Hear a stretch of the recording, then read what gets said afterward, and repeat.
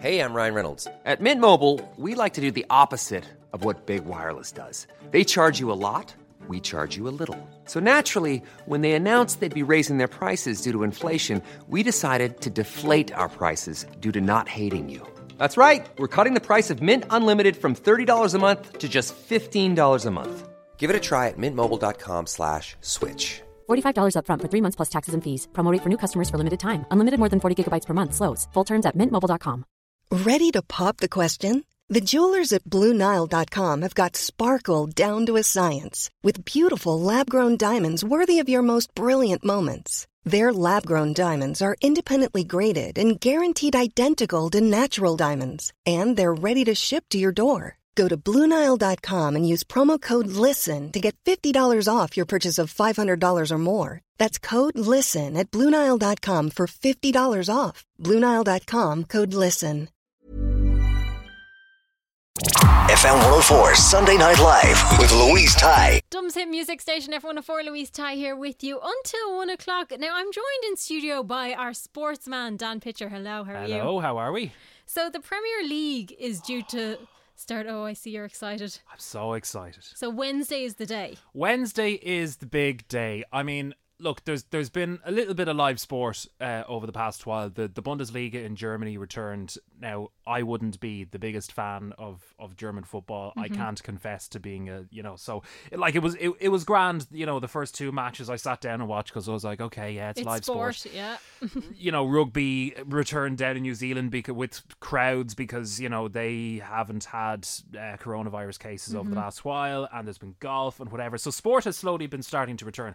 The big one, though, has been the Premier League. That's my big one to look forward to at the weekend. I'm in here, I'm getting all the reporters sorted. It's exciting. It's exciting, and it keeps me going, and it gets the weekend, over and done with pretty fast. So, yeah, no, I can't wait now for Wednesday night. So what can we expect on Wednesday night? Like, what is... Well... I suppose, where did it end, and now where are we taking up from? Yeah, I mean, okay, well, first of all, it's important to point out that this is Liverpool's season. Okay. They are 25 points clear at the top of the table, so they won't be caught. They only need two more wins in order to collect the thing. So, there was an awful lot of argument over the last couple of months over whether or not the Premier League season should be void and the title should be handed to Liverpool, like the title up in Scotland was handed to Celtic. They were just handed the title. But there's so much, there's very important things like relegation and who gets European spots, and because of the European spot argument and the amount of money that will go to clubs who qualify for Europe and stuff like that, they just couldn't do it. They need to have... Yeah, exactly. So many legal challenges would have been lodged if they just went, right, Liverpool, there you go, congratulations, you're champions. So yeah, it all starts on Wednesday night with Aston Villa taking on Sheffield United. So it starts with, I suppose, it's an important enough tie because Aston Villa are second from bottom on 25 points. So they are, well, it looks like they're going to be relegated. They kind of need to beat Sheffield on Wednesday in order to boost their chances of promotion. But in terms of Liverpool, we kind of have to wait until Sunday in order to see them in action. And what a game for them to return than a Merseyside derby against Everton over on Goodison Park. That'll be a 7 o'clock kickoff on Sunday. So all of these games are kind of being staggered throughout the week. So there's two games on Wednesday. There's Aston Villa, Sheffield United, Manchester City against Arsenal. Then on Friday, it's Norwich City against Southampton, and Spurs taking on Manchester United. That'll be a big one in terms of the European spots. On Saturday, we've Watford against Leicester, Brighton against Arsenal, West Ham versus Wolves, and Bournemouth Crystal Palace. Sunday, then, before we get to the Merseyside derby, is Newcastle Sheffield United, Aston Villa against Chelsea, and then, as I said, Everton against Liverpool will be that game at 7 o'clock. And then the last game, I suppose, of the weekend will be on Monday with Manchester City taking on Burnley. So, these Monday, Tuesday, Wednesday, Thursday, so they're very busy. much... Yeah. So so they're very much staggered, and it's brilliant because while all of these games will be played behind closed doors, with no fans in the stadiums and stuff like that, we get to see the games on television. Like in a usual set of circumstances, you're either subscribed to Sky Sports or you're subscribed to BT, or if you've got loads of money, you're subscribed to both. But the big thing for the Premier League restarting was that it had to be played, or that games had to be shown on free-to-air television. Okay. So Sky and BT have had to waive their subscription fees in order to show these games free to air. That's brilliant, though. For and everybody. over in the UK as well, the BBC and ITV will also be showing games too. So we'll all get to see them, and that was the important thing that the government said. Well, look, you can restart, but everybody has to be able to see it. If you can't get into a stadium to see it, you have to be able to watch it. So that's a big thing. But they're, as I said, they're staggered so much. You're going to have to get online, like whatever your team is. You're going to have to get online to find out what channel you'll be able to watch it, because you will be able to watch it. You just have to do a little bit of research. And going forward, are we going to see fans in stadiums? I really hope so. I really, really hope so, because as a reporter, when I'm sitting there in a press box, there's nothing I love more than a good atmosphere. I've sat in the Aviva before during some Ireland matches, whether it be Euro qualifiers or World Cup qualifiers or friendlies, and atmospheres have been dreadfully dull. And there's nothing that now, okay, obviously, you know, the fans react to what they see on the pitch. Yeah. So there has to be that kind of product. But like when you're sitting there and it's dull and it's so difficult to actually sort of enjoy it and to even work and to be enthusiastic about the whole working aspect when there's no atmosphere, and you're on the air going, yeah, well, it's a dull atmosphere here. There hasn't been anything happening. But yeah, so hopefully we'll have fans back in. It'll be so much more different when they do come back in. Like, we're probably not looking at that until maybe October, November, December. The GAA are hopeful that they'll have fans back in stadiums for the championship, which looks to be like the week before Christmas. They're looking at the All-Ireland final, so could be 6 in a row for the Dubs a week before Christmas. But anyway, so what we're kind of looking at is, the government here have this sort of ban on mass gatherings of, I think about 5,000 people, I think was the early advice. That's due to sort of run out in August, where they're due to review that and whether or not they can do that again. For things like Ireland's games in the UEFA Nations League, or their playoff that they have to do now for the Euros next summer, it could be a situation where fans could be allowed in, but at much reduced capacity. So if there is a game over at the Aviva Stadium, that's about 45 to 50,000 capacity. So you're probably looking at maybe 20,000 and staggered kind of around the stadium, to take in the whole sort of social distancing thing. So I'm really, really hoping that we can get to see fans in stadiums again, because I'm a season ticket holder at Bohemians. I'd love to be able to go back to Dalymount Park to see a match live. There's nothing like it, really. It's like a gig. It's the atmosphere. It's everything that goes along with it. It gives you your kind of your release. So yeah, whether you're a big music fan, you're going to Whelan's, you're going to the Button Factory or whatever. Yeah, that's where you get your release. That's where you get your buzz for the weekend. For me, it's sport. I go up to Dalymount Park, and that's kind of where I get my buzz, where I get my release. So yeah. Hopefully. Yeah, we're all kind of fingers crossed. But I suppose we're all so used to social distancing at this stage that, I think people are willing to kind of go, right, I'll sit 2 people apart if I have to, or I'll sit 3.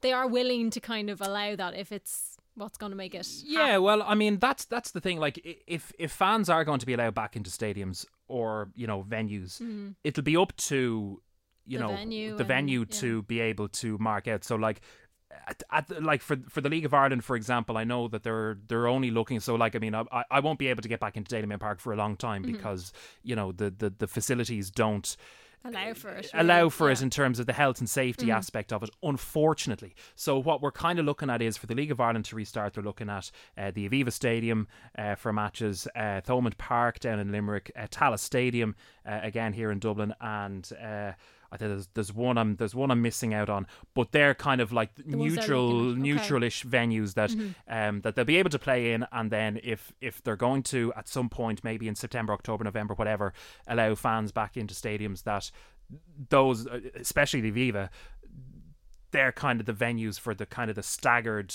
reduced capacity kind of attendances. So yeah, I mean, it will be strange. There'll be an awful lot of getting used to. I know I was reading there earlier on that Sky Sports, when they're showing their matches, they're going to have the effects of crowd noise in the background, and you're kind of going, That's really because you're watching the football and you little know that there's nobody in the stadium and you're hearing in the background. It doesn't make much sense, but sure, look at. They'll do it, Yeah, we'll take what we're given. We have to put up with it, but the important thing is we have football back. Sport is coming back, and it's I'm really excited. This whole sort of sense of normality is gripping me again. And rugby, have we heard any word about? Who knows about rugby? I mean, I'm a referee, and I've been kind of wrestling with it over the last, as I mentioned there, they had rugby in New Zealand and they had full crowds and whatever, but here, because we're still in the grips of the virus, we still have cases every day, we sadly still have deaths every day.